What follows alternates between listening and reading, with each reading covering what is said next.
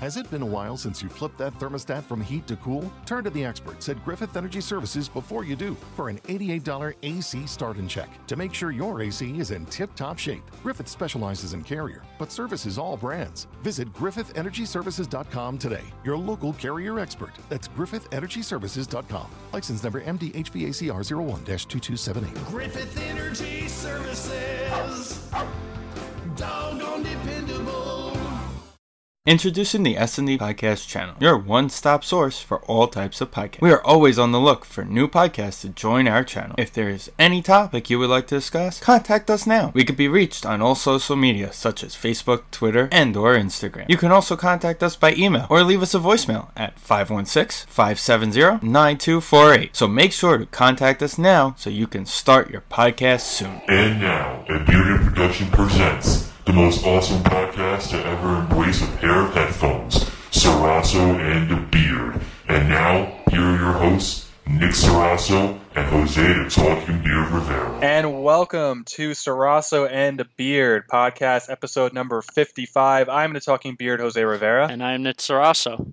And Nick, again, we are back after some lengthy time off, some busy times here in the summer. I know you're enjoying the summertime. I hear you call it hot Sarasso summer. It's a play on the hot girl summer kind of thing, except it's just you tanning in the sun. Oh yeah, you gotta have some summer vacation time.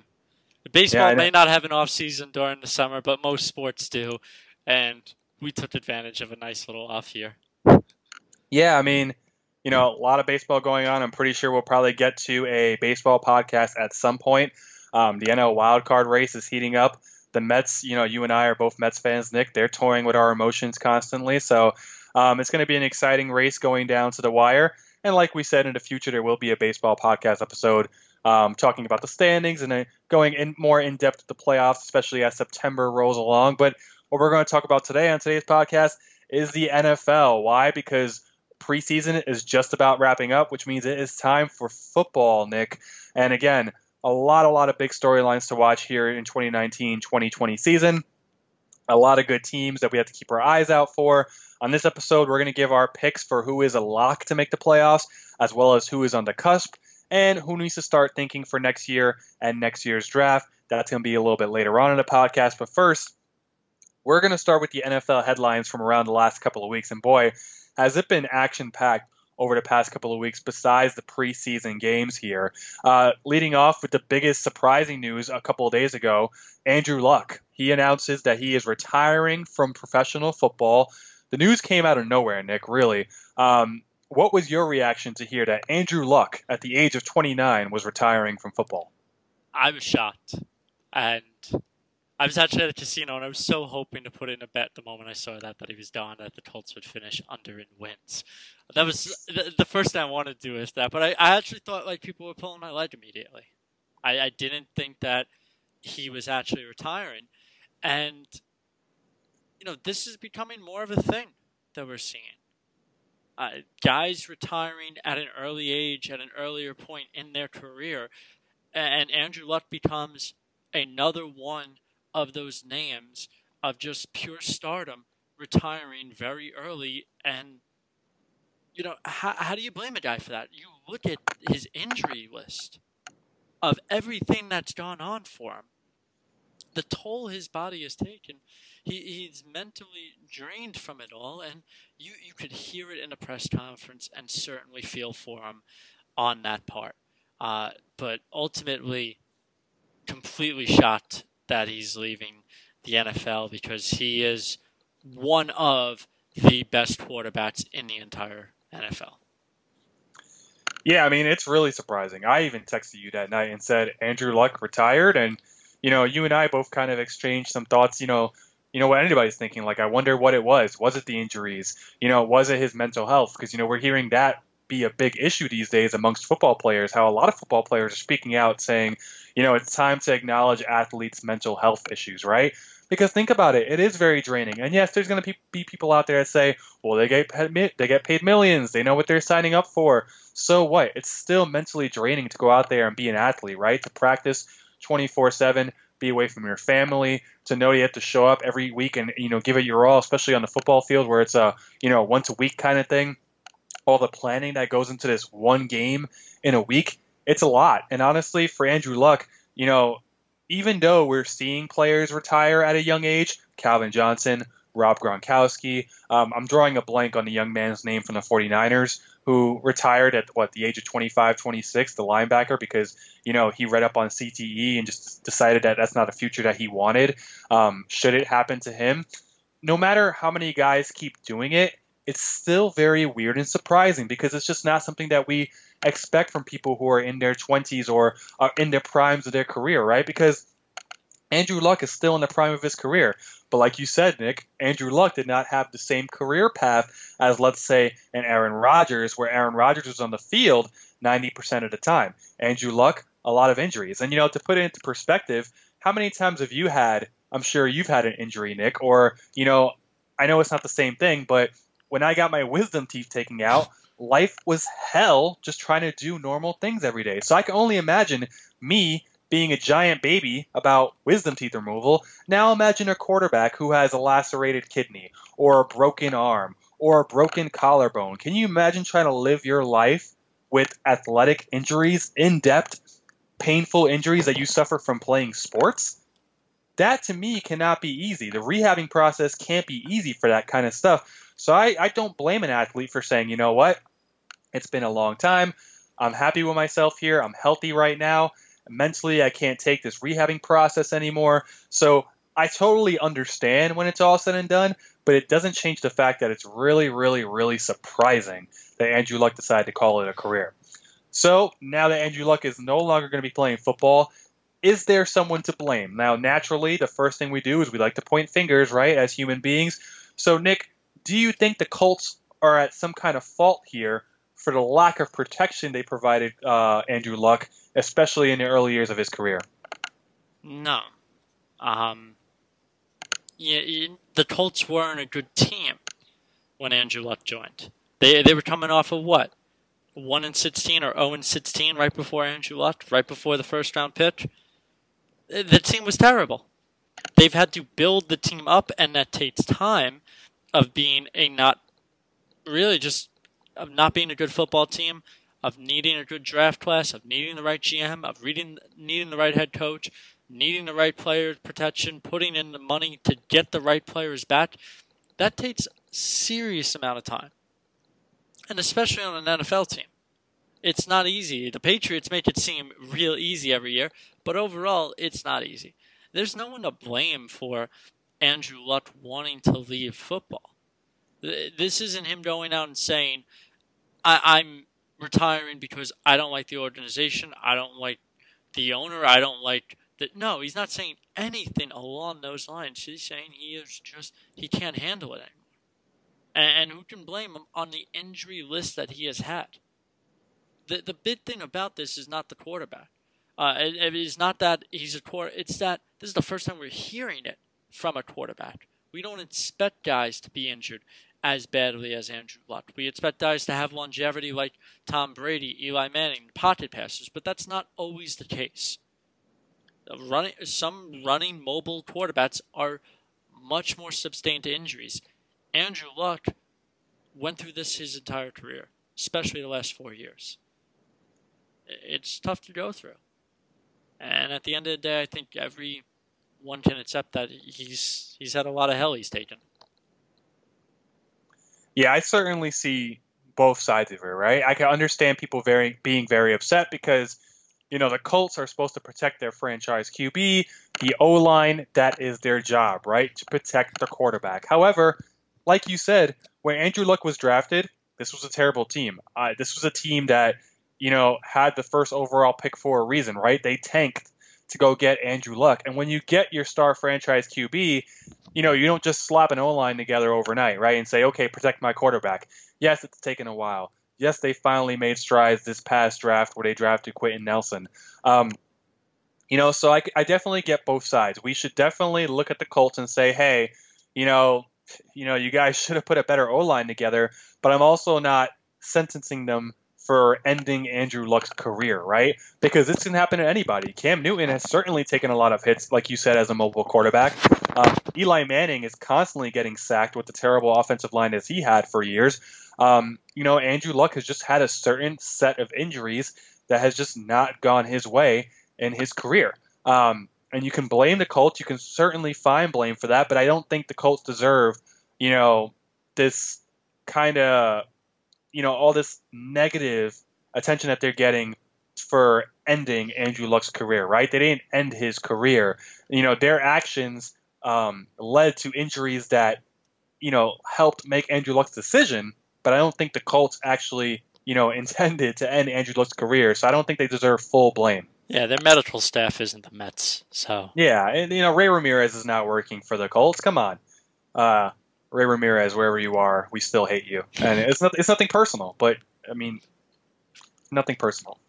The backlash towards Luck, Nick, I was a little bit surprised about, right? When he's walking off the field, Indianapolis Colts fans are booing him.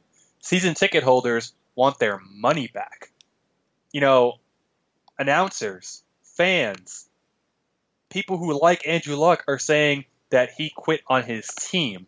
Do you understand this backlash that Andrew Luck is getting? Heat of the moment. I don't think anyone's saying it now. I think that was just heat of the moment for players. They're finding out Andrew Luck is on the sidelines and he's going to retire. And it's 2 weeks before the season starts. That's all I really will take it for. I'm going to give the fans the benefit of the doubt. They're not going to go in week 1 and boo Jacoby Brissett off the field. They're going to go into the season, realize it's going to be possibly a tough year from the idea of making a deep playoff run. But overall, the team is still pretty good. Let's not take anything away from this team. They have one of the best offensive lines in the NFL. They have Marlon Mack, who did very well route run.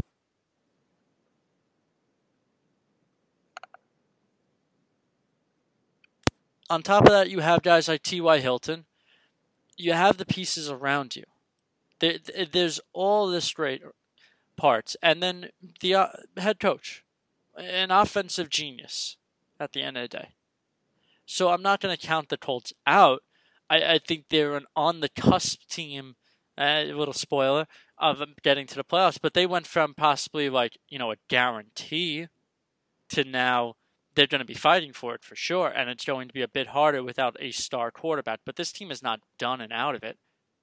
At the end of the day, there's only a handful of really good NFL teams. And especially in the AFC, it's much weaker. You win a couple games, you win a couple big games that you're supposed to, you can still make the playoffs in the AFC. See, I'm going to disagree with you on the fact that you're giving Colt fans benefit of the doubt. It's disgusting. It was terrible. They should be ashamed of themselves. I don't care what it is, heat in a moment. I don't care if he would have retired mid-snap. If the guy wants to retire, you let him retire, right? It got so bad, the backlash for Andrew Luck, that Rob Gronkowski had to come out and say why he retired. Because probably Rob Gronkowski felt like he had to explain himself, right? So people didn't think that he just quit and chased off an entertainment career. No, not at all. When players choose to retire, it's their decision, no matter what. No matter if they're 21, no matter if they're 29, no matter if they're 31 or 42. When Tom Brady retires, we're not going to sit here and question Tom Brady on why he retired. We're going to say congrats on a great long career, right? I get it. It's different. It's a couple weeks before the season starts. But Andrew Luck was clearly emotional in his press conference. This is one of these things where he's saying, you know what? I'm out, guys. Like you said before, he didn't say, I'm done with ownership. I hate Indianapolis. I'm going to go chill on a yacht somewhere. This guy was in tears explaining that he was going to retire from the NFL. And you want to boo him? No, because if I see a guy at a podium crying about how he's going to retire, that shows me that he cares. That's a guy that wanted to keep playing. That to me is a guy that felt like he just couldn't handle it anymore, whether it was physically or mentally. That's a guy who played through injuries like a lacerated kidney. But no, all you can think about is yourselves and the money that you're spending at these games. By the way, Andrew Luck doesn't set ticket prices. You're getting mad at Andrew Luck for no reason, trying to get your money back for season tickets, right? And instead of, like you said, the Colts lose Andrew Luck, that's a huge loss, right? And instead of,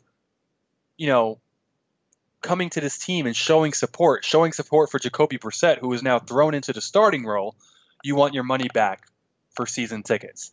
That, to me, is trash. That is a bad fan base, and the Colts fans deserve every sort of backlash coming their way the next couple of weeks because, yeah, that was really terrible. You don't boo your guy. If the guy wants to leave, he wants to leave, right? So, and now, by the way, everybody that's saying, oh, you see, you guys let Peyton Manning walk away and he won a Super Bowl and Andrew Luck didn't. Just to get the record straight, Peyton Manning won that Super Bowl because Denver's defense was a beast.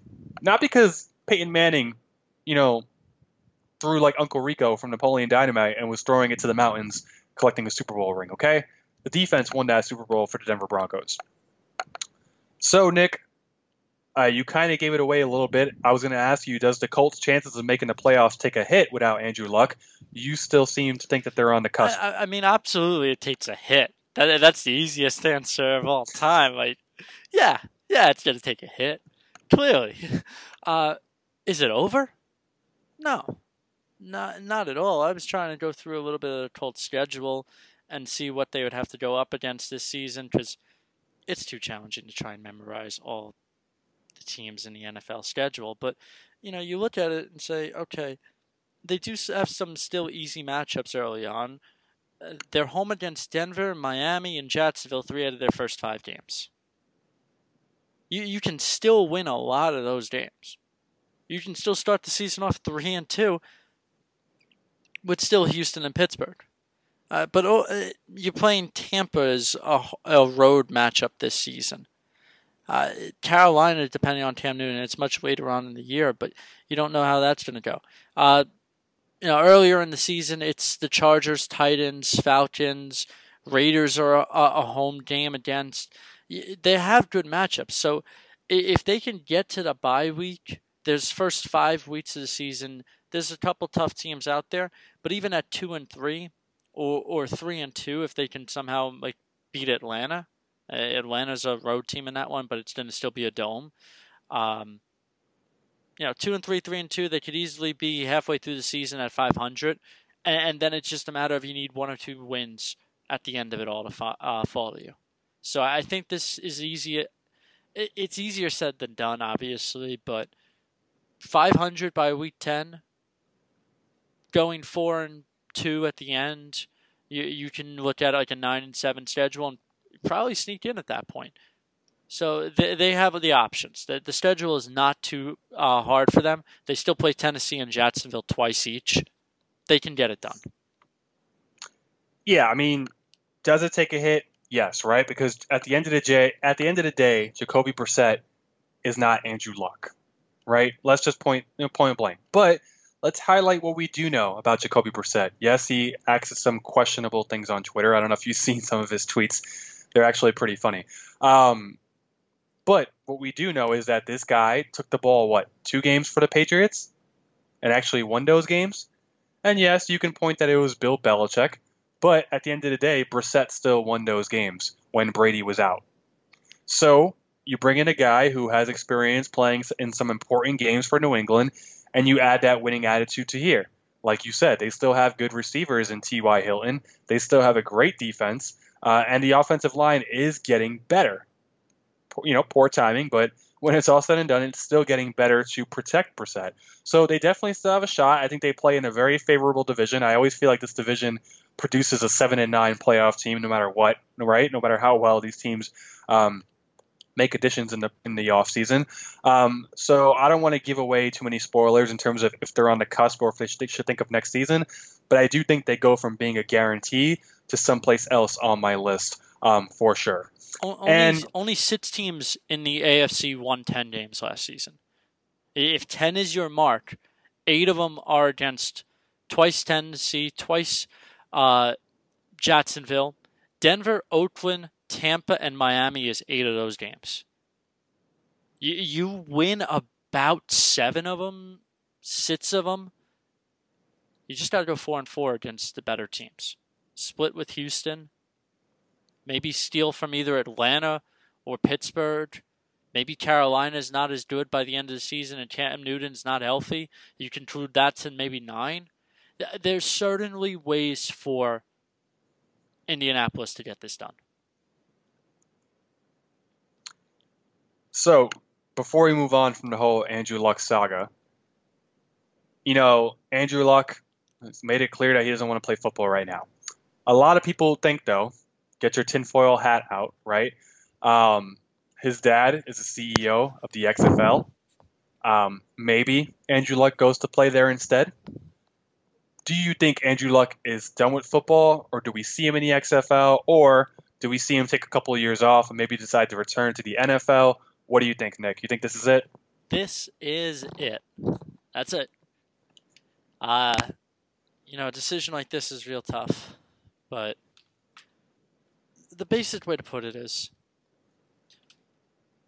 Rob Gronkowski is not coming back. Calvin Johnson is not coming back. Andrew Luck is not coming back. This was a decision that was weighing his mind probably for a long time. And I don't think this ankle calf injury was it for him. I think this is just his body, his mental state just took too much. And at the end of the day, it's not easy. It is not easy to expect to say, I can go through what Andrew Luck goes through, be one of the best players in the NFL, and be totally fine to come out the next year. Absolutely not.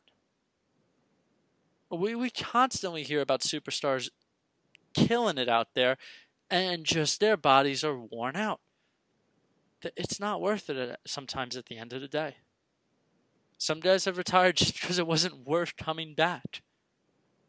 It's the same for Andrew Luck.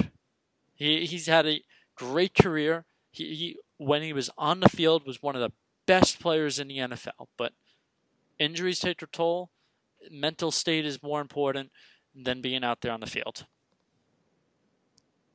Yeah, I think he's done. To me, if he were to go to the XFL, I think that really makes him look bad.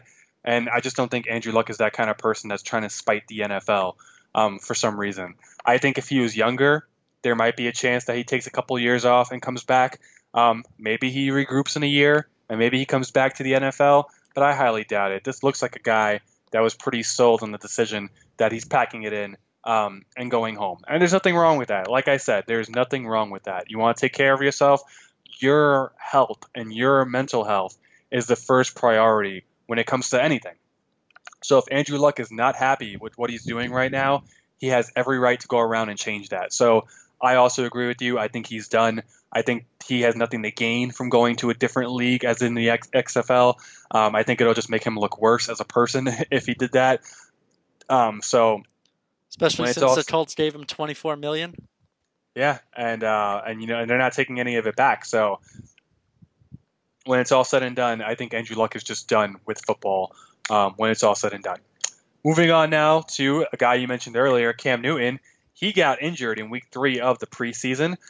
He is in a walking boot. However, he was throwing at practice. Ron Rivera, coach of the Panthers, said that he wasn't driving off his leg. He was kind of just long tossing. But there is no doubt that he will play week 1. This is a constant revisited topic for us on any show, whether it's on the podcast or on our old radio shows here, Nick. Is shortening the preseason a good idea? Is it worth a guy like Cam Newton going out there for 4 meaningless games and risk hurting himself for the start of the season? And not just Cam Newton, but anybody for that matter. Is it worth it? Absolutely not. Does the NFL need to shorten the preseason? No. The preseason should not matter. At the end of the day, no quarterback should be playing in the preseason. Simple as that. You want to play quarterback in the preseason? I'll give you what he does. Calls hike, hands the ball off to the running back. Go sit on the sidelines. You did all your job. That's it. No, you practice with your team all the time. Playing sit snaps in a preseason meaningless football game that does not matter at all will not help you. Will not get you NFL ready. We have seen constantly players sit out the preseason. Adrian Peterson used to sit out the preseason every year, and he still was one of the most dominant running backs for his entire career up until, a couple of years ago when he's fallen off a bit, but he's still been good. He doesn't play in the preseason. Le'Veon Bell hasn't played in a year and a half, but players should not be playing in the preseason. On top of that, we see this all the time. How many times do we talk about players where they don't go to the practice meetings, these mandatory practice meetings or these optional practice meetings? Tom Brady didn't go, Odell Beckham didn't go, Le'Veon Bell doesn't go, and all this other stuff. And, we say, they should be there and everything, but they don't have to be there. They shouldn't be there. They shouldn't be putting extra problems on themselves with that. The preseason is meaningless. Sorry, it's not worth playing a single snap. It's not even worth suiting up. It's for the other 20 guys on the lineup that haven't played. Yeah, honestly, I go back and forth about this because, I hate the preseason. I think it's boring. I think it's drawn out. I don't need 4 games to watch guys, like you said, call hike and hand it off to the running back. But at the same time, I think it's great for guys who are trying to make the roster, right? Prove that you can help this team in game situations. But do we need 4 games to do that? Can we do that in 2? Like you said, I understand, you play in practice. The practice is where it matters the most. But you do need some real game situations. And, you can play an inter-squad game between your defense and your offense, but you're not going to get the same game feel as you would a regular game. However, so many non-regulars play in the preseason. Like you said, some guys only playing a couple drives, that it makes it meaningless to me to go out there and have them play 4 meaningless preseason games. I'm all in favor for shortening the preseason. I'm all in favor of getting rid of the preseason. But if we have to give preseason games, I'm cutting it down to 2. Because when it's all said and done, I think there are guys on teams that need to prove themselves, and they can do a great job at making the team by showing what they got in a preseason game. But I don't need 4 games to do that. I can do it in 2 and a bunch of practice games as well, too.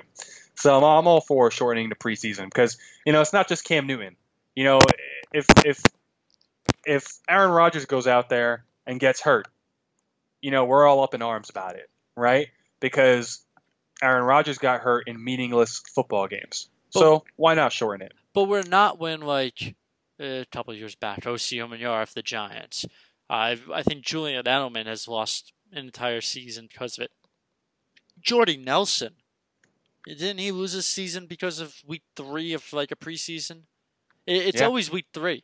You want to know why it's always week 3? Because none of them play week 4, but all of them play an extra couple minutes in week 3. That's it. Just shows you there's a consistency to this. It's not always the first week that everyone's hurt. Nobody's on the field the first week, and it's never week 4. Because no one's on the field week 4. It's always week 3. Because that's when they play them. Lamar Miller tears his ACL. Yeah.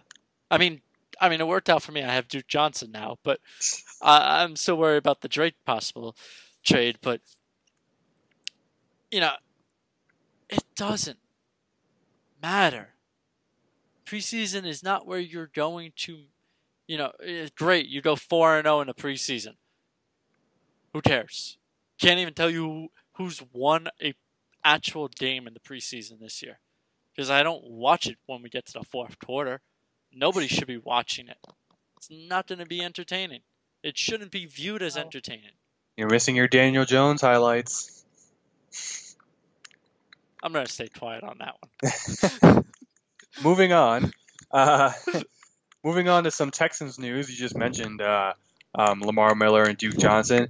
Jadeveon Clowney has yet to sign his franchise tag with the Houston Texans. Obviously wants a long-term deal. I found this interesting, though. He met with the Miami Dolphins. He met with the head coach, Brian Flores. Like we said, is yet to sign a franchise tag. The Texans do like the offensive lineman for the Miami Dolphins, Laremy Tunsil. For all you guys who don't know who Laremy Tunsil is off the top of your head, it's the guy that was caught on video smoking weed out of a bong, whose draft stock plummeted him from the first overall pick potentially to the 13th overall pick. So huge draft implications there, apparently. Oh, that wasn't a bond. That was a gas mask. Oh, well, I mean, he was... It was still one of the greatest pictures I've seen for... Well, unfortunately not for Tunsil in that moment. But the point is that the Texans are highly doubtful that the Dolphins would part ways with Tunsil. My main thing is here, Nick, is can you believe a trade might actually happen in terms of the Texans trading away Clowney? I mean, we're talking about a cognate key guy on their defense. Yes, I can believe it. And here's why. At the end of the day, Miami wants to try and get rid of their top money players on their team. I've heard rumors it's Kenyon Drake and Kenny Stills for Clowney. It's not a bad move. At the end of the day, it helps the Texans out if they have the money to put down for a few extra pieces. If they want to add offensive line help for Clowney, by all means. And Houston shouldn't look to lock up Clowney. As good as he's been, you have all this money locked into J.J. Watt, who sometimes can or cannot stay healthy. Clowney's been the same point on their seasons where he's very healthy and very dominant, and then there's other points where he's hurt. And you're putting a lot of money guaranteed on those two positions when you still have to think about the future, which is Deshaun Watson. That's more important on locking up than anybody else at the end of the day. So this works out for both teams if this is a trade. It doesn't always work out for its fantasy teams. But that being said, it's one I would really consider if I'm Houston. You don't really need all the defense in the world, especially when you just see Andrew Luck is gone. You're pretty much going to have the division. It's yours to lose at this point. You should run away with it. There shouldn't be any team stopping you this year from the AFC South. It is a matter of building all the right pieces going the rest of the way this year. And some extra running back help might not be the worst thing. Some extra projection for Deshaun Watson might not be the worst option. Extra wide receiver help, because after DeAndre Hopkins, it is a little bit of a drop to the next best guy. I think it's Kiki Cote, and he's a little bit injured and questionable for week 1. So you don't want that being your main concerns of, yes, you have Hopkins, yes, you have Watson, but you have nothing else around you. And you're supposed to be a top contender this year. See, I'm very hesitant because you said, just as you said that no one will stop you in the South. My question is, what happens when they get out of the South? What happens when they face the Patriots? What happens when they face Pittsburgh? What happens when they face these teams in crunch time come playoff time, right? Defense is a big reason why teams win championships. And I'm sorry, but J.J. Watt, as much as I love the guy, not always the healthiest guy on the field. To me, I know Clowney has had his injuries in the beginning of his career, but he's played a lot of games over the past 2 years. I believe he only missed one game in the past 2 seasons. They don't have the insurance if a guy like J.J. Watt misses time again. Every single year, J.J. Watt gets hurt for a different reason. So to me, I mean, would it make sense to trade Clowney? Yes, because if he wants too much money, like you said, you'd rather have the money to tie up Hopkins or a Watson, or right now, they need the need, right? Lamar Miller goes down, they need a running back. There's no other number 2 wide receiver after Hopkins. So, yes, they do have needs. But at the end of the day, you're trading away a really good all-star defender when your main guy in J.J. Watt is not exactly the most healthiest guy on the team. So if you're the Texans, you have to be really cautious here and make sure that what you're getting back is worth trading away a huge safety net especially when J.J. Watt is not the most healthiest guy on the team. Moving on now to the Washington team. Case Keenum is named a starter for Washington. Dwayne Haskins hasn't looked that great in the preseason, but then again, it's the preseason. Who cares? Nick, to me, this was a no-brainer that Keenum was going to get the starting job. I know people said that there was a competition. To me, I don't think there was a competition. Were you shocked? And also, how long do you think until Haskins actually becomes a starter of this team? Becomes a starter is going to be real tough.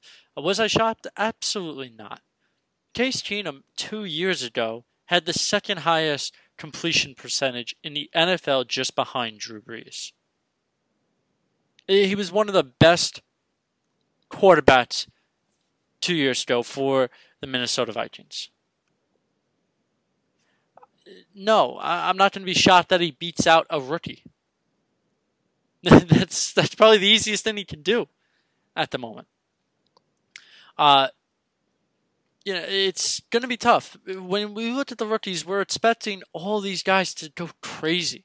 We're expecting the Andrew Lutz. We're expecting Carson Wentz. We're expecting Baker Mayfield, Sam Darnold, Josh. No, at the end of the day, Dwayne Haskins, Daniel Jones, Kyler Murray, I don't think any one of those three were going to be better than any of the rookies last year.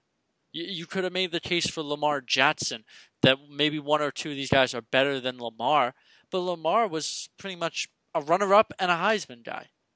And he also played very well helping Baltimore win games last season late in the year. No, we shouldn't be expecting the rookie class of this year to excel right off the bat. I don't think they're that great to begin with. Will he get the reins? Of course, because at the end of the day, when you're a first-round quarterback, you are expected to be the starter. You are not going to turn into like Trevor Siemian and I don't even remember the other guy. What was it, Paxton Lynch or something? Paxton Lynch. Was I even right? Look at that. Yep. Yeah, this isn't going to turn into that. Or at least you hope it doesn't at the end of the day. But that's a worst-case scenario.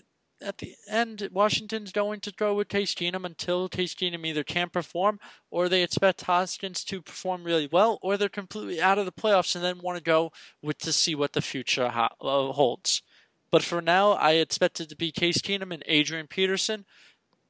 From there in the future, it's going to be Haskins and Dice. I feel like we've gotten really spoiled as of late, right? We have some of these QBs. They come out of college and they're just straight lightning, right? They come into the NFL, they're throwing these long, deep touchdowns, they're winning games. Guys like Deshaun Watson burst onto the scene. This draft class, they didn't have any of those guys, right? If anything, this was the draft class where it was year of the clipboard, right? Because a lot of these guys, you're going to give the clipboard to, right? Kyler Murray will probably start in Arizona, but that's only because they don't have any other legit options, right? And Cliff Kingsbury really wants to put a stamp on this whole new innovative offense. Is that the smartest idea? I don't think so. I would make Murray hold the clipboard until they get more pieces in there. But they're going to make him start. So, move on to the next one. Dwayne Haskins. Do I think he'll be a good quarterback in the NFL? Yeah, I think so. Just not this year. Daniel Jones. Obviously, he's not starting over Eli Manning.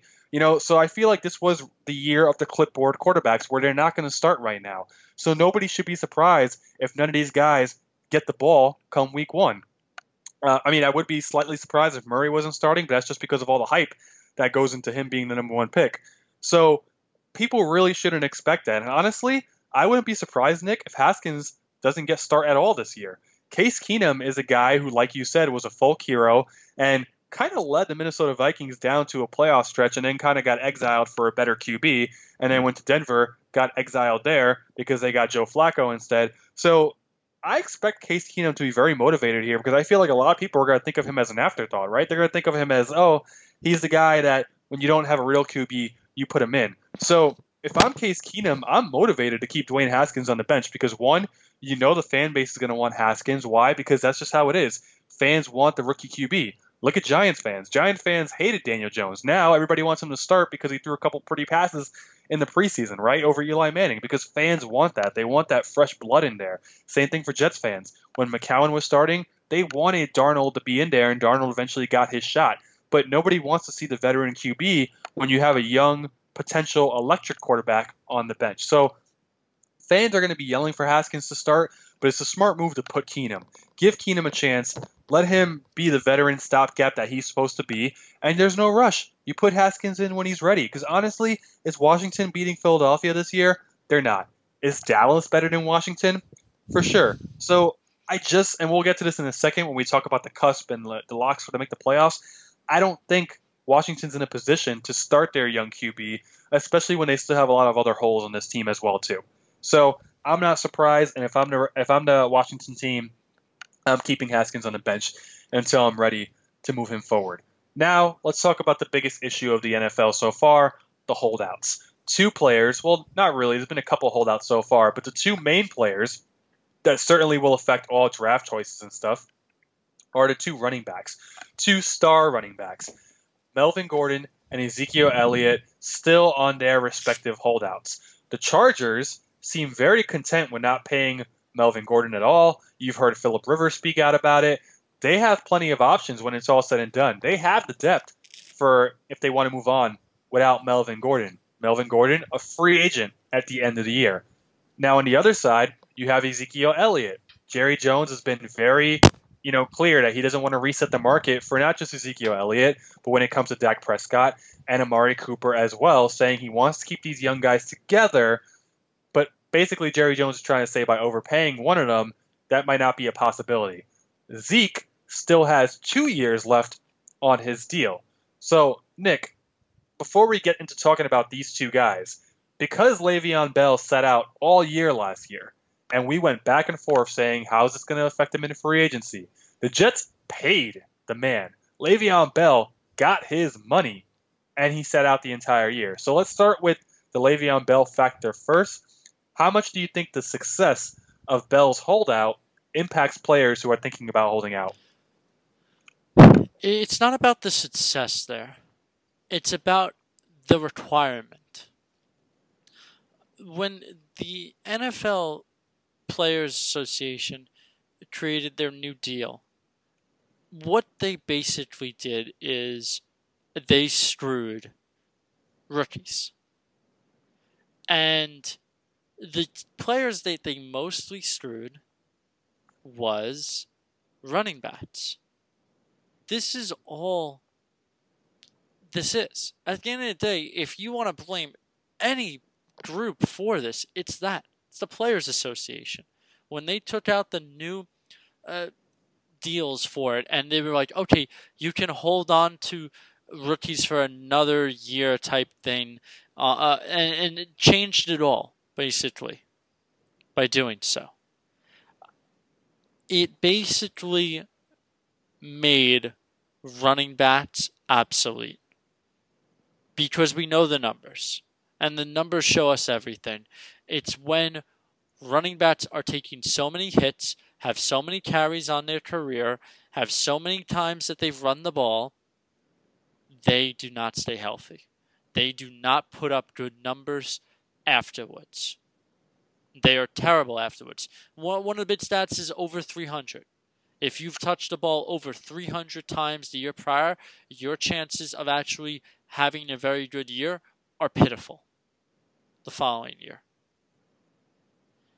And it basically is, why would any owner or team want to re-sign a running back where you can go to the draft, you can get a running back, you can put your money on an offensive line and see this success when a good offensive line is able to protect your star quarterback and give you space for your running back who can succeed at the end of the day, whether he's a first rounder or a fourth rounder, through an open hole.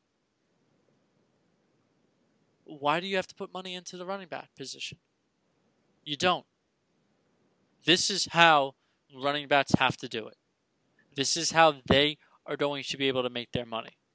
When you see guys like Le'Veon Bell, Melvin Gordon, and now Elliott sit out an entire year and say no, because if you want me for all these years that you can have me without having to pay me, it's not going to happen. And if I have to wait an extra year or two, I'm going to be just as good, just as healthy, if not healthier, and I'm going to actually get paid at this point. That's what they're going to have to do nowadays. Till a different change is made for their contract purposes, there's no way to do it. Because they will never get the money that they're going to want if they have all these carries, all these yards, all these hits that they've taken on their body. No team is going to want them. They're going to red flag them immediately. Right. But I think a big part of that has to do with Le'Veon Bell's success, right? Because no one really wanted to do what Bell was doing, right? Earl Thomas tried to do something similar, felt like he had to come back. Eventually he did. He breaks his leg. Le'Veon Bell goes out there and says, this is why I'm doing this. I'm doing it for everyone, right? Le'Veon Bell was the sacrificial lamb. Because if the Jets don't pay Le'Veon Bell, and Le'Veon Bell is just sitting there, sitting at home, I bet you no other players are going to hold out like Le'Veon Bell did. The fact that Le'Veon Bell went out there, held out, didn't play the entire season, and yet there was still a team like the Jets waiting for him, willing to give him that money, allows guys like Melvin Gordon to be like, hey, I'm fine. There's going to be a team that's going to pay me. And that's probably easier to say when you're a premier running back like a Melvin Gordon or like Le'Veon Bell. But even if you're not, it has to feel good knowing that there's going to be a team that will give you a shot. Most likely, at the end of the day, there will be a team that gives you a shot. I wouldn't call Le'Veon Bell the sacrificial lamb here. I would almost call it like when LeBron James signed with Miami. No one realized that could be an option. No one realized in the NBA, if you're a star player, you can leave your team. Because that wasn't an option. The closest thing we had to that as an option was Shaq. But Shaq ran himself out of wanting to be in Orlando and then had too many issues with Kobe Bryant that he brought him to Miami. That was the closest thing to it, but it wasn't until free agency where it was, okay, we can pick where we want to go. We can not be with the team that we have to originally be with. And it gave the NBA options. And now we see that with most teams, where I think like Steph Curry is the longest active tenured player on any one team. So that's what Le'Veon Bell really did. He provided this opportunity and showed that this is an option to get a contract. It's not going to be an easy way to go, but this is an option to take at the end of the day because you have 300 less carries under your belt. You have 300 less hits you've taken under your belt. And you still have shown that you have been a star in the league. And this is what running backs are going to have to do. This is what Melvin Gordon needs to do this year. Because he's not going to get paid by the Chargers, and it's not worth going this entire year, getting injured, because if he turns out like Todd Gurley, would he ever get a contract like Todd Gurley has right now? No. Right. But if Le'Veon Bell doesn't get signed by the Jets and he's still a free agent, is Melvin Gordon doing this? If he's still a free agent, I don't know. But I don't think he's... No, the answer is no, he's not. Because a player is not going to risk giving away his contract if he knows it's not going to work. If Le'Veon Bell doesn't get signed by the Jets, or if Le'Veon Bell gets signed to a chump change contract because he just needs money at that point to survive or to go play and get paid, no one is following suit. Melvin Gordon's not saying, okay, I can do this too. Because if it didn't happen to Le'Veon Bell, it's not going to happen to Melvin Gordon. But I don't think anybody expected Le'Veon Bell to become Colin Kaepernick too. I think everyone expected Le'Veon Bell to either be signed by the Steelers. Well, certainly not, but there was a small chance, though. There was a small chance that all the teams could be like, okay, well, you know what? We don't want to sign you because you're not a team player at this point, right? Because some people might look at that as a selfish thing to do. I think also Le'Veon Bell's instance, though, it had its own problem. Because the idea, I think, for Le'Veon Bell was to always go back to Pittsburgh. And that became obviously clear it was never going to happen the moment James Conner came. And James Conner, again, this proves the exact also problem for running backs, is that someone can take their place immediately and show success. And that's the true thing about the running backs and why you don't need to put contracts into them. Le'Veon Bell leaves, you give him a huge contract with the Jets. But what did Pittsburgh get? They replaced him with James Conner. We'll try again on another one. Kareem Hunt. Obviously, I'm not going to go into his whole issues. But Kareem Hunt was one of the best running backs last season. One of the best running backs for his rookie year also. Replaced like this. Damian Williams is considered a huge threat, and Andy Reid loves his new 4th-round running back as a huge possibility in Thompson. Carlos Hyde, the Browns signed Carlos Hyde to what was, I thought, an insane move to make, and what happened? A few weeks in, he was done. Nick Chubb took over their 1st-round pick that they get, their 2nd-round first pick. We can go through every team, and we can prove this point at the end of the day.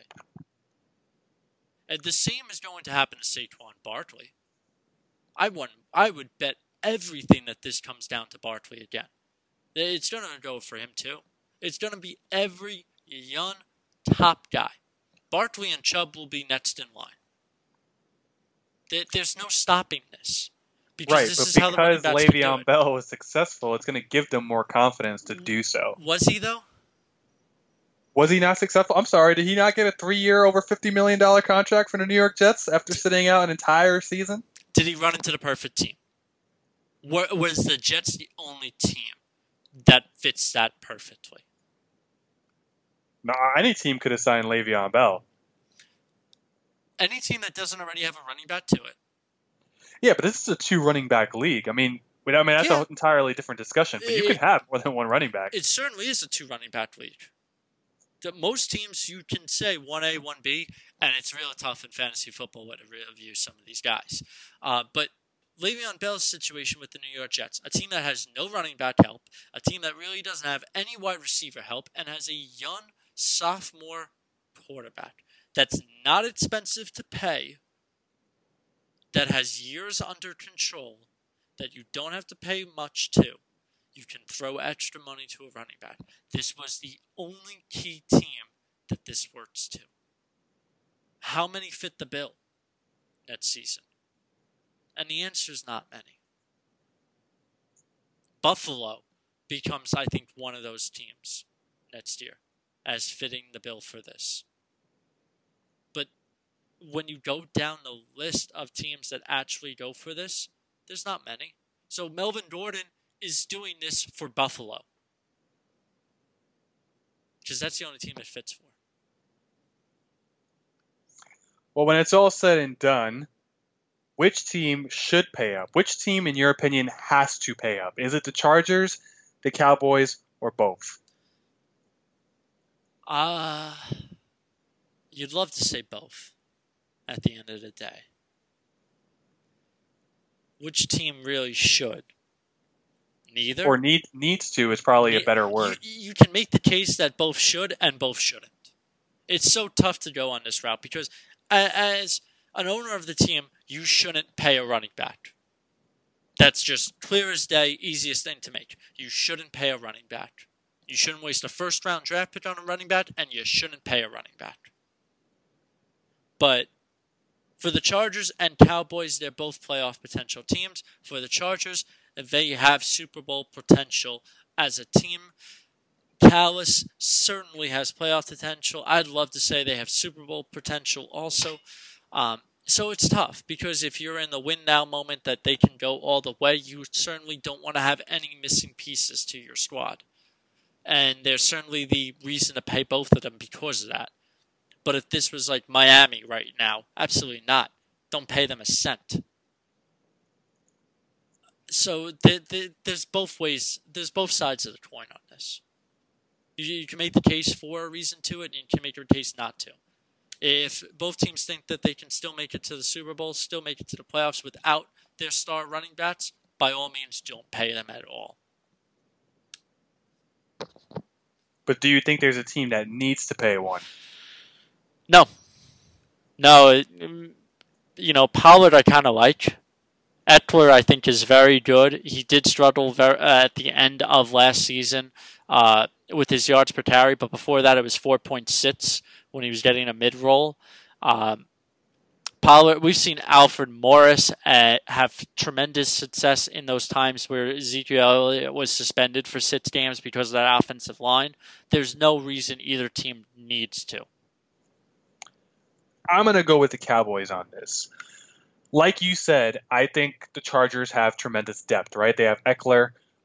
They have options, and that's why this doesn't work for Melvin Gordon. I think Melvin Gordon can sit out and get paid by somebody else, fine, no problem. But if he thinks the Chargers are going to give in, I don't think it's going to happen. They have options. They have a talented quarterback who has some good wide receivers too. They have a great young defense.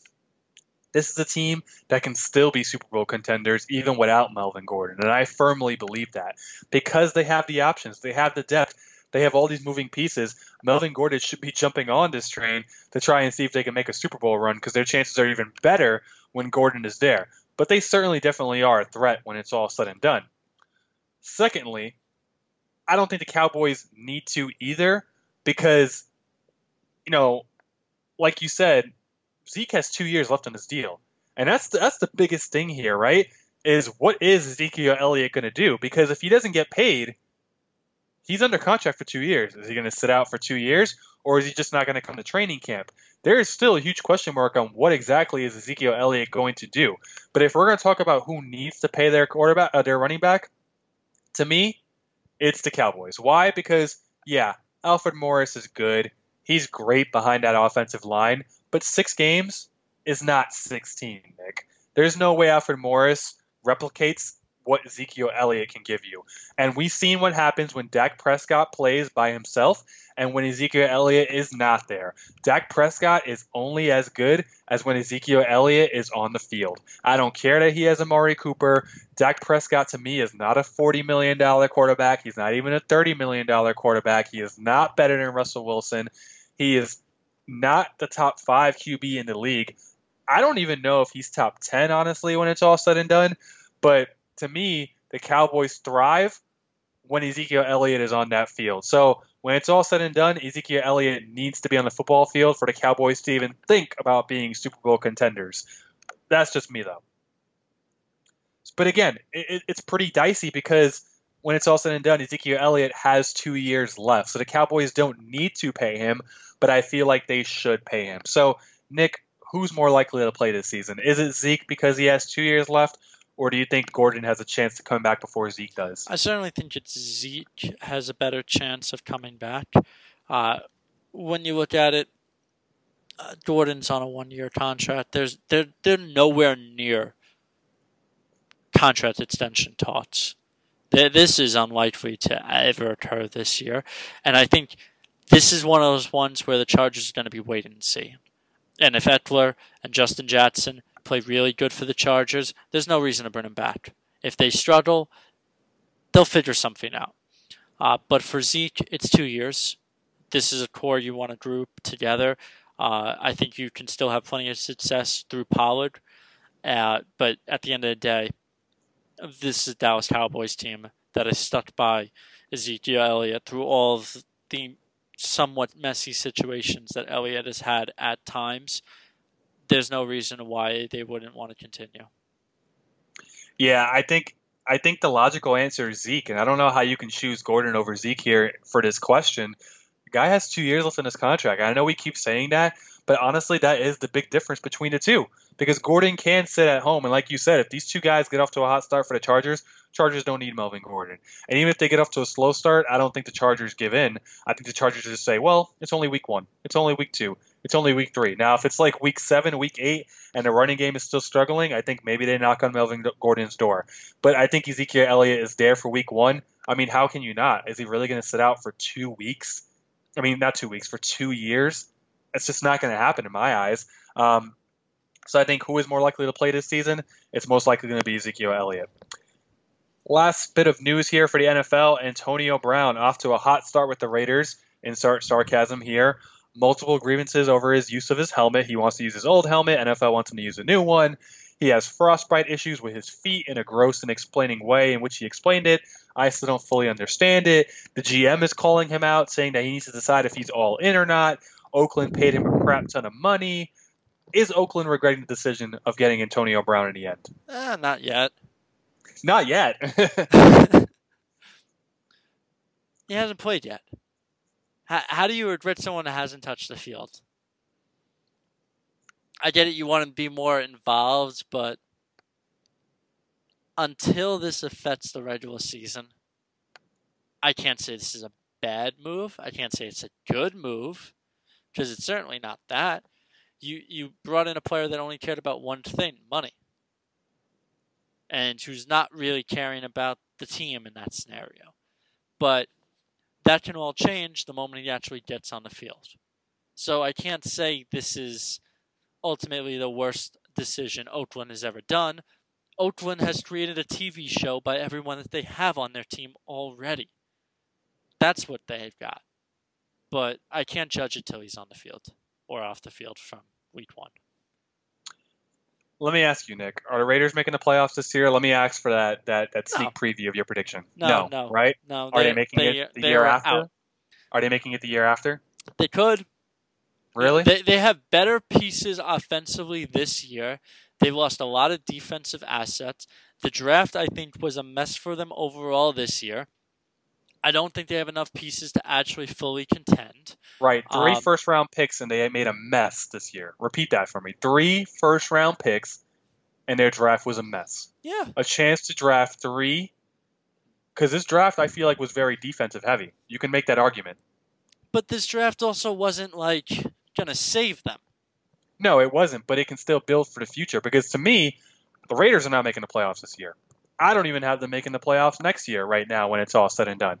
Yeah, I get that we have to wait and see, but to bring Antonio Brown in when I'm not even sold that Jay Gruden wants Derek Carr as their QB.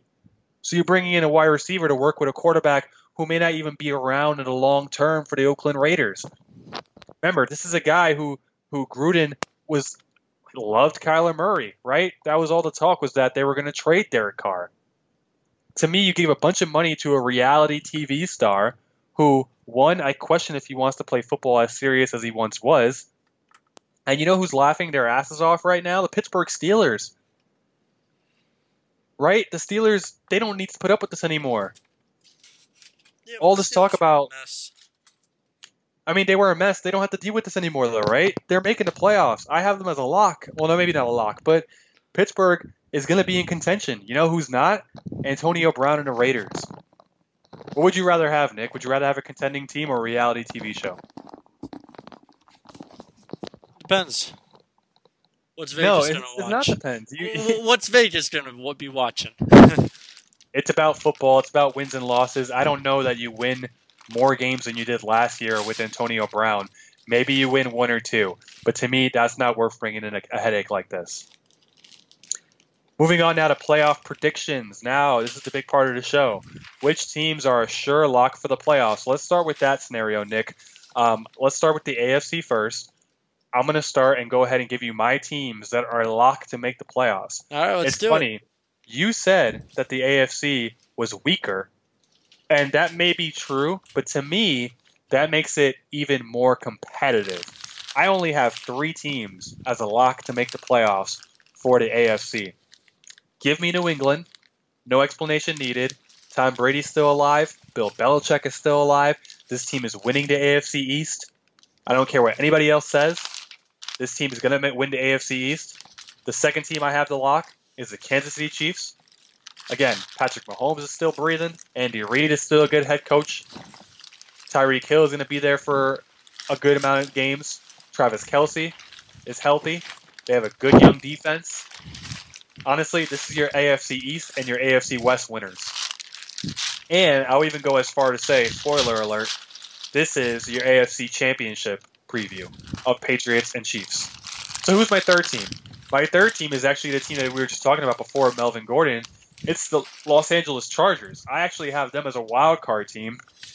I think they're going to be right up there with the Chiefs. I think they're going to battle nonstop. Phillip Rivers, to me, is a future Hall of Famer, whether he gets a ring or not. And when it's all said and done, even if Melvin Gordon doesn't play, this team has the depth to go and make the playoffs. Do they have the depth to go and win the Super Bowl? I don't know. I think they might need Melvin Gordon for that. But I do think they definitely make the playoffs. This is going to be a scenario where these two teams might be a game off from each other when it comes to the Chiefs and the Chargers. One is going to get the West. One is going to get the wild card. But I have the Chargers as a wild card team. Those are my three teams to make a lock for the AFC. How about you? All right, I'll take those three teams as my lock, and I'll add you one more. How about the Houston Texans? Folks, it's real simple at that point. What else is left in the division? As much as I like the Colts having a shot in this is Houston's division at that moment. So that, I think, is one that we can't forget about. There's no Blake Bortles in Jacksonville right now. So Houston should easily have this. We can't do a podcast without Blake Bortles in it. Yeah, I don't know about all that. But, all right, man. I'm going to move on to the NFC now. My teams that are locked to make the playoffs for the NFC, it's kind of funny. I'm kind of giving you my division winners right here because I think these four teams are definitely a lock. Philadelphia, I think the East is theirs. It's a two-team race between them and Dallas. And with all the issues that are going on with Ezekiel Elliott right now, I just don't know what kind of shape the Dallas Cowboys team is in. Philadelphia, to me, is the most complete team. Yes, Carson Wentz is a question mark in terms of his durability, but they backed themselves up nicely with having a guy like Josh McCown. Yes, I think Josh McCown is a good backup quarterback to have in case a Carson Wentz gets hurt. I like their running back game. I like their defense. Philadelphia is not going anywhere for a long time coming. Chicago. I like Chicago Bears. They took a huge step forward last year. Their defense is still superb to me. I think Trubisky is really making a lot of strides. He's making steps in the right direction and being a really good QB after getting off to a slow start. New Orleans. I'm probably the only guy who doesn't think the South is that strong as people make it out to be. I think the Panthers still have a ton of question marks. I still think the Falcons have a ton of question marks. We'll get to them in a second too. But to me, it's Drew Brees. It's Alvin Kamara. It's Michael Thomas. This team is loaded. Whether it's throwing the ball, running the ball, and defensively, to me, New Orleans is a strong, strong lock to make a Super Bowl run. And then last but not least, for the NFC, I have the Rams. I mean, yes, this team fell flat on their faces when it came to the Super Bowl last year, but how do you not take them again with that defense, with that offense? Yes, I know Todd Gurley's a giant question mark going into the year, but when it's all said and done, I'll take Sean McVay and the guy who pulls him out of the way out of anybody else in that division. All right, so I think I'm going to add a few different ones in there, but we'll start off with, as much as I don't want to put them in there, I have to. It's Philadelphia. I really don't know how I'm a Giants fan anymore. As much as I want to give Dallas its chance and say Dallas has got this division, Dallas is going to run through this team. Without Elliott, I do question a few different things for it, but I think Dallas overall is going to be very good. They're going to have to win the key games. They're going to have a little bit of a tougher schedule than Philadelphia, but overall, one of the key things for me is who's ever won the division the year prior doesn't win it the next year. And that's been like this case for the last 8 years in the NFC East. Giants, no shot. Washington, no shot. Dallas, if I'm staying with those rules, no shot. Philadelphia is the only one that has a chance then. It's a weird way to put it, but Philadelphia for me is a lock at that point. Going into the South, I'm like you. I only trust Atlanta and New Orleans, but New Orleans has always been the better team. New Orleans should be considered one of the best teams in the NFL right now. Drew Brees is not throwing the ball as much. I question whether that's going to hurt themselves in the playoffs. They got to use Alvin Kamara much more this year than they do have to use Latavius Murray. But overall, New Orleans should be fine. They should be an easy lock for the playoffs as well. Los Angeles, this is an easy one, even though with Todd Gurley hurt. And I do think Blake Bortles is going to come in there and steal Jared Goff's job. Twice we got him in. Twice we did it. But that being said, the Rams should be an easy lock. At the end of the day, both Los Angeles teams are just far greater than most of the teams in the NFL right now. Los Angeles should be considered still one of the top teams in the league. Offensively, they may be on a little bit more of a decline. I think you can look at New England as case in point on how they played their ways going on this, and you question Todd Gurley's health, and he's going to have to be a key factor for the Rams to be well, but overall, they should be an easy lock for the postseason. And lastly, Seattle. Seattle's a lot because under Russell Wilson, they've never had a losing record. It's 8-8 or better every year. Last year it was 10 wins. Yes, Jimmy Garoppolo was not there, and maybe they were able to bounce off that. And yes, the division may be a little bit tougher, but you still have a rookie quarterback in Kyler Murray that I don't trust the offense at all for them in Arizona. And San Francisco and Jimmy Garoppolo, they don't really seem to be in sync right now enough for me to buy into. That's 4 games you're playing right off the bat for Seattle. Seattle's schedule shouldn't be too bad at the end of the day. You still have Russell Wilson. They are going to be a run-heavy team. They still play 8 games in Seattle. You got to like the schedule at the end of the day. It's majority is going to be, NFC South, AFC North. You run into teams like Cincinnati. You run into teams like Baltimore, Carolina, Tampa Bay, Atlanta, all teams that Seattle should easily be able to beat. And I know I'm naming a few good teams there, but the defense I still buy into, especially if some of these times Seattle has to travel. Some of these teams have to travel into Seattle. This should be easy for them. There's not many tough games on the schedule for them. Early on in the year, Seattle should be fine. Well, moving on now to which teams are on the cusp, meaning teams that could make the playoffs, have a really good shot, but we're not sold on them being a lock. So let's start with the AFC again. For me, I thought we were going to do elimination ones quick.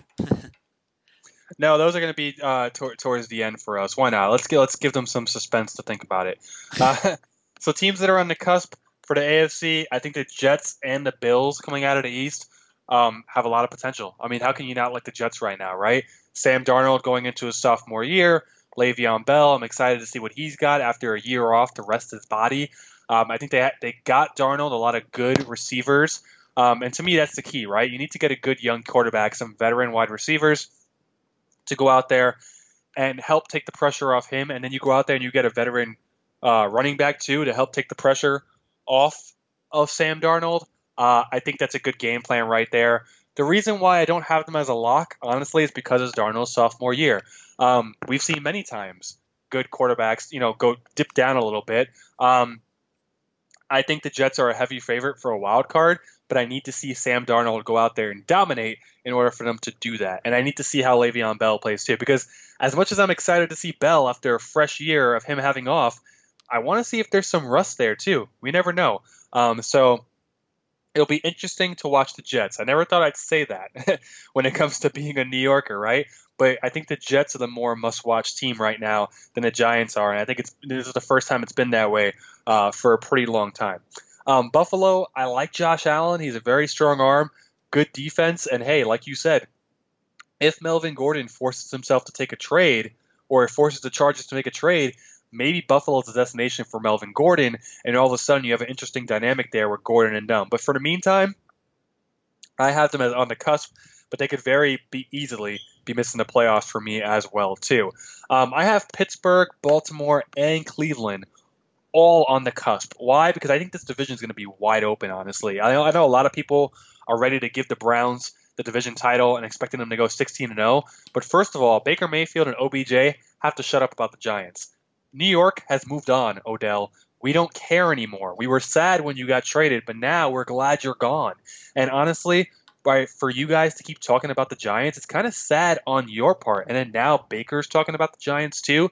Whether your comments get taken out of context or not, why are you guys still talking about the New York Giants? Get over it. Focus on the season.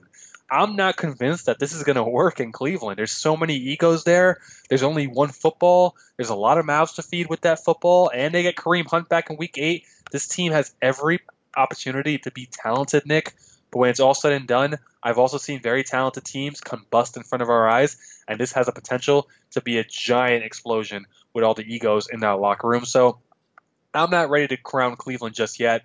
And Pittsburgh and Baltimore, they're always competitive. They always go back and forth. I wouldn't be surprised if one of these teams gets the division and the other one gets the wild card. But to me, I think there's definitely a lot of teams that could probably leapfrog them as well too.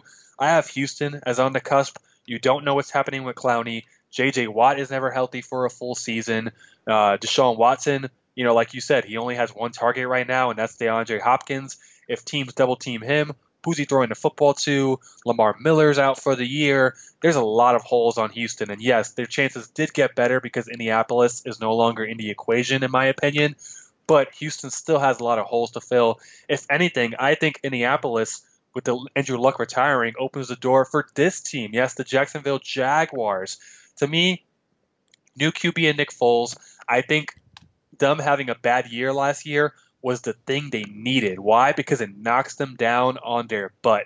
After Jalen Ramsey talks all that crap, they get socked in the mouth. They miss the playoffs completely. And when you're a young team like Jacksonville and you make it all the way to the AFC Championship, you got cocky. You thought you were going to do it again. And then what? You were bounced out of the playoffs. You didn't make it at all. I wouldn't be surprised if this team is hungry and they want to get back to the playoffs.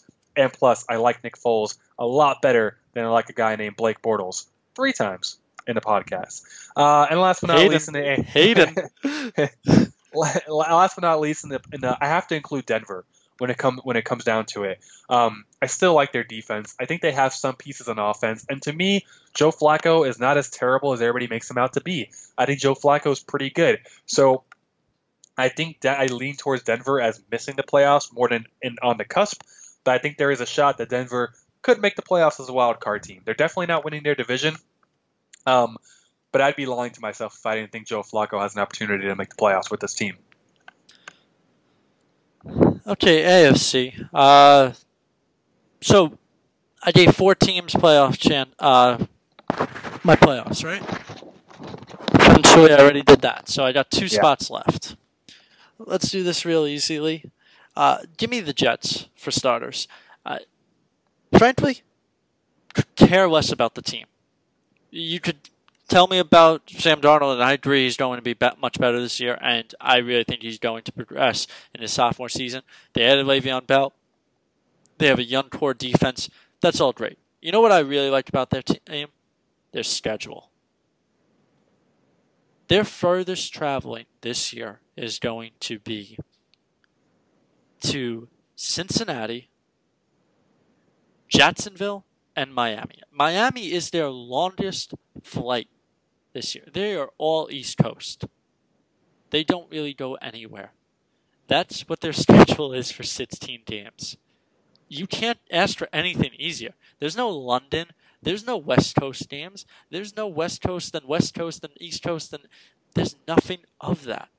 The hardest thing for them this season is that they have a Week 4 bye, and they'll have to play the rest of the season out. But overall, they're not traveling. They're not going to be tired from that part. They're staying East Coast the entire way. You have to love a schedule like that, especially late in the year when other teams are starting to get drained. From there, the only other 3 I'm really giving, as much as I want to give Indianapolis and on the cusp, it's going to be really tough to do so. If I've already named 4 teams in there, and I think Indianapolis has a little bit more of a challenge, and I'd love to see Indy try and make a fight out of it. Pittsburgh and Cleveland, obviously, one's got to win the division. The other may be the last wild card spot, and Baltimore. And the fact that I'm including Baltimore is not because I think Baltimore is going to do well. I think Baltimore's schedule is just highly weak at the end of the day. I don't really think the AFC North has that many challenging routes to have. Baltimore's the only difference in this factor is Baltimore has to play Kansas City, while Pittsburgh will have to play San Diego, Los Angeles, the Chargers, and then Cleveland has to play Denver. That's the real difference of the schedule at times for the AFC North, and that can be a big moment for them. But overall, the schedules for the AFC North is not that hard. All 3 teams, they are going to have to win at the end of the day because that's what it takes. But simply said, their schedule is too easy, that you would expect the other teams to continuous winning as well. That doesn't mean I'm buying into Cleveland. That doesn't mean I'm buying into Pittsburgh. That doesn't mean I'm buying into Baltimore. I'm buying into their schedules, and that's why they're on the cusp for me. One's going to have to win the division. The other one, sure enough, their schedule will put them in a wild card spot. Moving on now to the NFC side of things for teams that are on the cusp. like I said, I think Philadelphia is winning the East, and I think Dallas is good enough to snag a playoff spot. It really just depends what happens with Ezekiel Elliott. How many games is Alfred Morris actually playing for you is my question. Because if Alfred Morris is playing 16 games, I don't like Dallas' chances when it's all said and done. So depending on what happens with Zeke, how well Amari Cooper plays again. We know he played well when he came to Dallas last year. Can he keep that up, especially being Dak's only option out there? To me, Dallas has all the tools to be a playoff team, to be a wild card team. The question is, can it actually come together? Green Bay.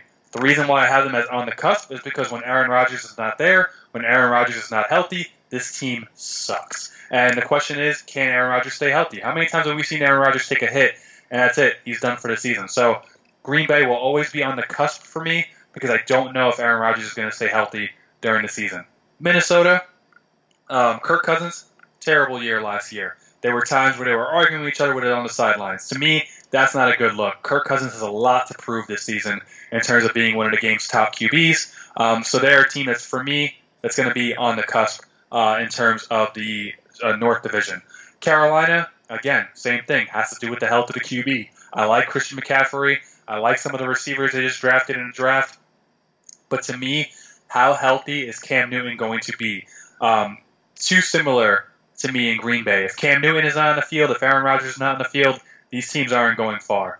Atlanta, I have them as on the cusp because I think their head coach is really on the hot seat right now. Their defense was not as good last year as it was when they made their run to the Super Bowl. Matt Ryan needs to step it up. Julio Jones, it took him a while to get his first touchdown last year. I understand that teams are double teaming him and stuff, but he has to play better. He has to get more open as well, too. And Seattle, for me, is on the cusp because, again, like Carolina and like Green Bay, it all depends on Russell Wilson. And I love Russell Wilson, Nick. You know that. But Russell Wilson is essentially by himself. And it becomes the Russell Wilson show. And it becomes, how can Russell Wilson carry this team on his back?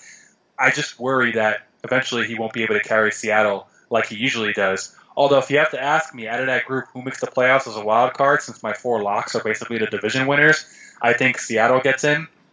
And you're definitely looking at Green Bay if Aaron Rodgers is healthy.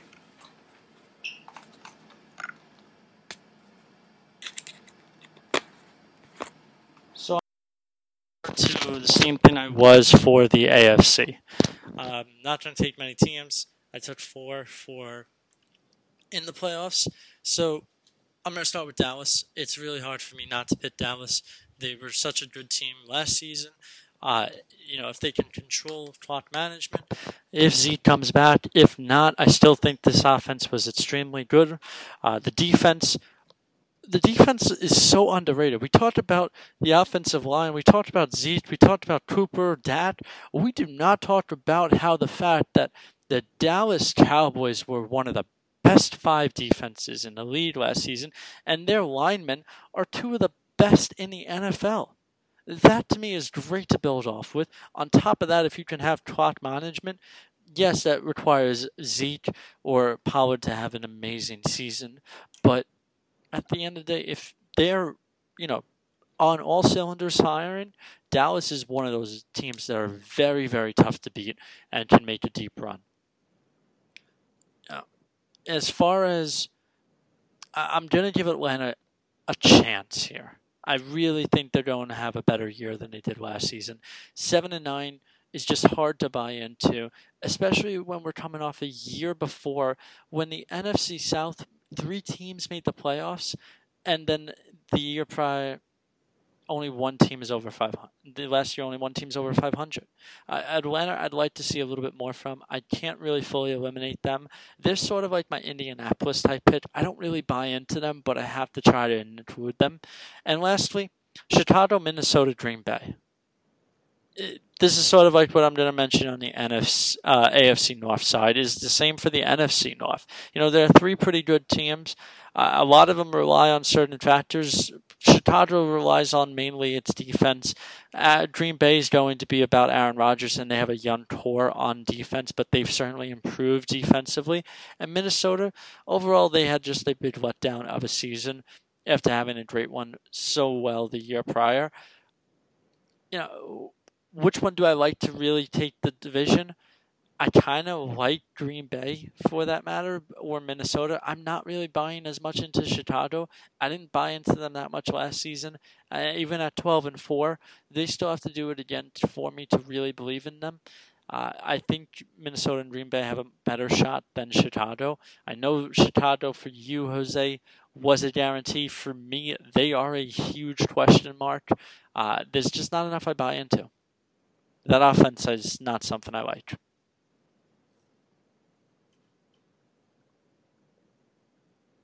And with that, now we're going to move on. Obviously, if you're keeping track, we can do process of elimination. Which teams need to look forward to next year? I'm going to roll with the AFC first. I'm going to say Oakland, Tennessee, Cincinnati, Miami, and yes, Indianapolis. I am not as high as on the Colts as you are, Nick. I think Andrew Luck creates a huge hole for them. I need to see more out of Jacoby Brissett. And I think, Andrew Luck, really takes them out of things here. I think it's very unexpected from a football standpoint, and I think it really dampens their chances. Oakland, I already told you they're not making the playoffs. I don't think Jake Gruden has full confidence in Derek Carr. I don't think Antonio Brown takes this team seriously. Their defense is still a mess. This team is trying to just build till they get to Oakland, and until they get to Vegas, and I have no reason to believe that they're trying to compete here in Oakland. Tennessee, the more I watch Marcus Mariota, the more I just don't believe in his skill set anymore. I question the Titans' defense. I question their offense at times, and I just don't think Mariota is a big-time QB who can put this team on his back when he needs to. And Miami, like I said, I like Josh Rosen. I know you do too. I don't think Josh Rosen gets the starting job this year. I think Fitzpatrick plays. And honestly, I wouldn't be surprised. I know the Miami Dolphins traded for Josh Rosen, but I would not be surprised if they tank for a guy like Tua in this year's draft class. For the NFC, I'm going with San Francisco, Arizona, Tampa Bay, Detroit, Washington, and of course, yes, our beloved Giants. Jimmy G looks terrible this preseason. And even if he does bounce back in the regular season, I still don't think they have enough on the offensive side of the ball.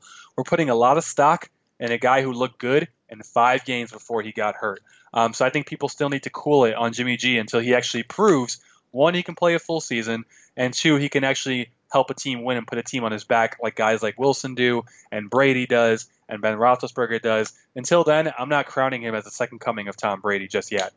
Arizona, like you said, I don't think they're quite there yet. They want to do this whole new offense, this high-paced offense, this college-style offense. I don't know if that's going to work in the NFL, and Kyler Murray still needs more offensive options when it's all said and done. Tampa Bay, I think the Jameis Winston era is going to come to an end pretty soon. I think if Winston doesn't get his act together under Bruce Arians, I find it very hard to believe that Winston's going to last much longer in Tampa Bay. Detroit is Detroit. Besides Matthew Stafford, not a lot of good things going on over there. Washington, like I said, I like Case Keenum, but to me, they're not there yet. They're still missing a lot of pieces on offense. They traded away Deshaun Jackson. So to me, when you trade away a wide receiver of that caliber, that doesn't send the right message to me that you're trying to win. And of course, the Giants. I think at some point Daniel Jones does make his a start this year.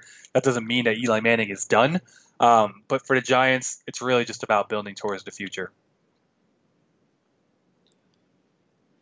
All right, so Miami. I would love to see Josh Rosen because I've enjoyed watching him play.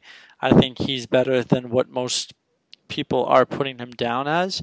I think it's silly for Ryan Fitzpatrick to be considered. As much as we all love Fitzmagic, there's no reason why Josh Rosen shouldn't be playing for the Miami Dolphins. Buffalo. I love Josh Allen. He played extremely well, highly underrated. If you're in a deep fantasy league, and he's one of the guys I'm still considering, and I have Tom Brady, for the last 6 weeks or so of the NFL season last year, he was the number 1 fantasy quarterback. So there's so many different. He was top 5 every week. He was phenomenal, and you have to build off that. But there's just not enough pieces around Buffalo for me to buy into. There's no receiving core. There's no tight end for him to throw to. There's really no running backs. McCoy hasn't looked even that good. So Buffalo it's Buffalo at the end of the day, and Josh Allen's just gonna have to wait another year.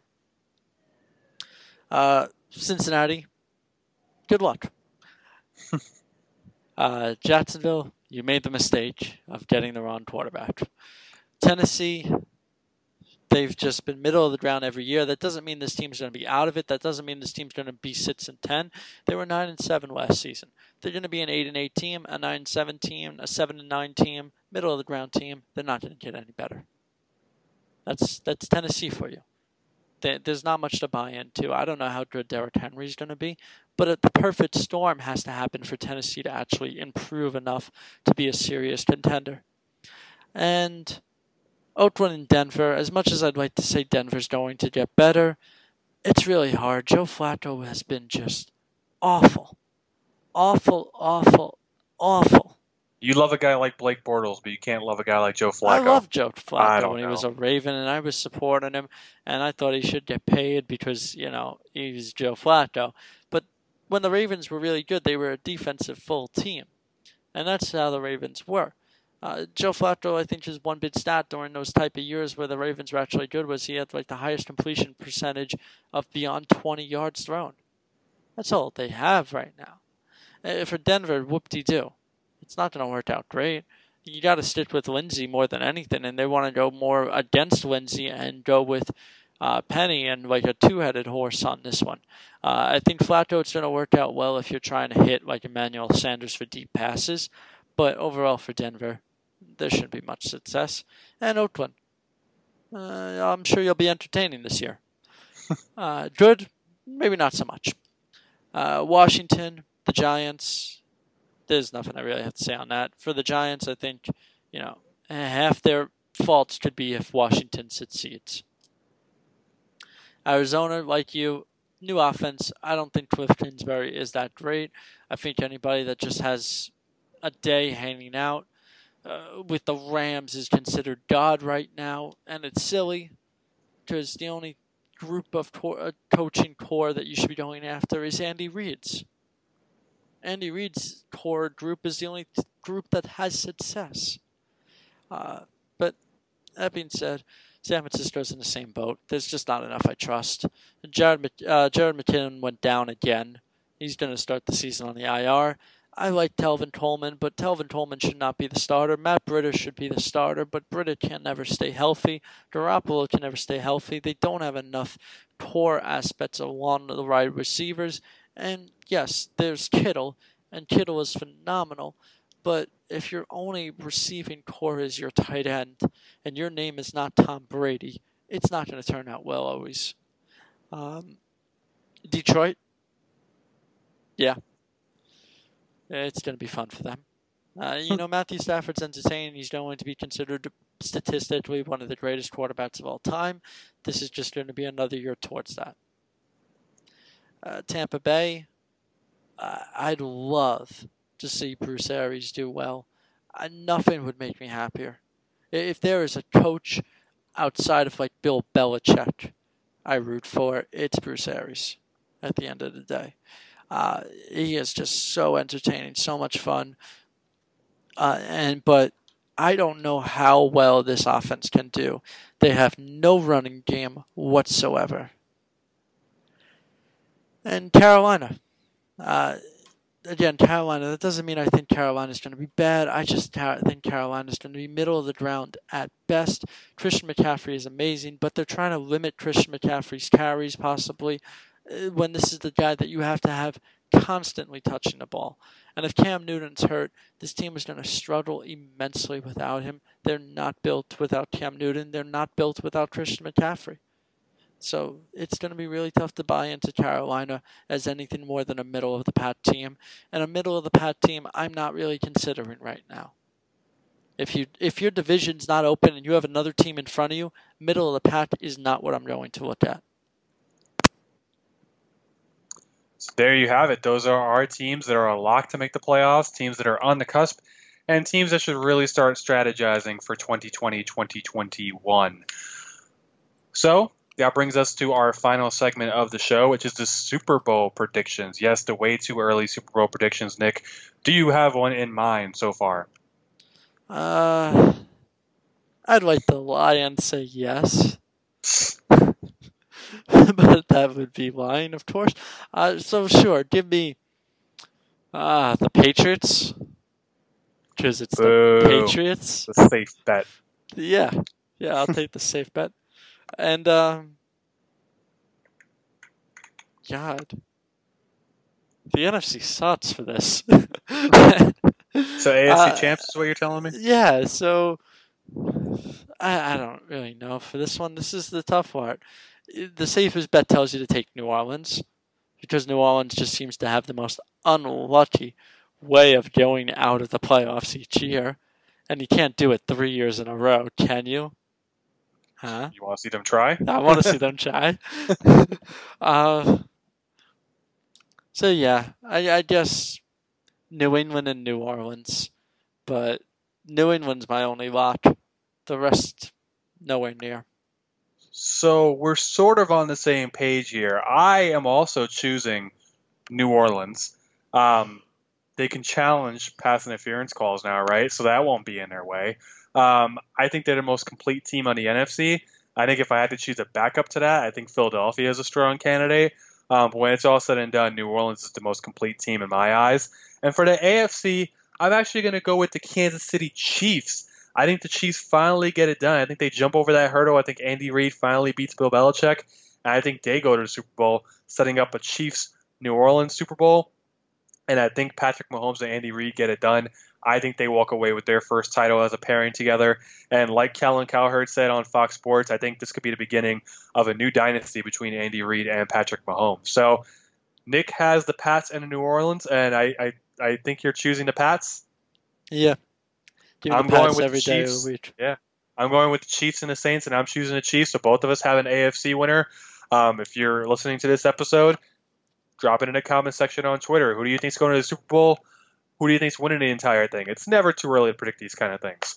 So with that being said, the show is just about over. Now brings us to Beardback. And Nick, what did you dig up today in Beardback?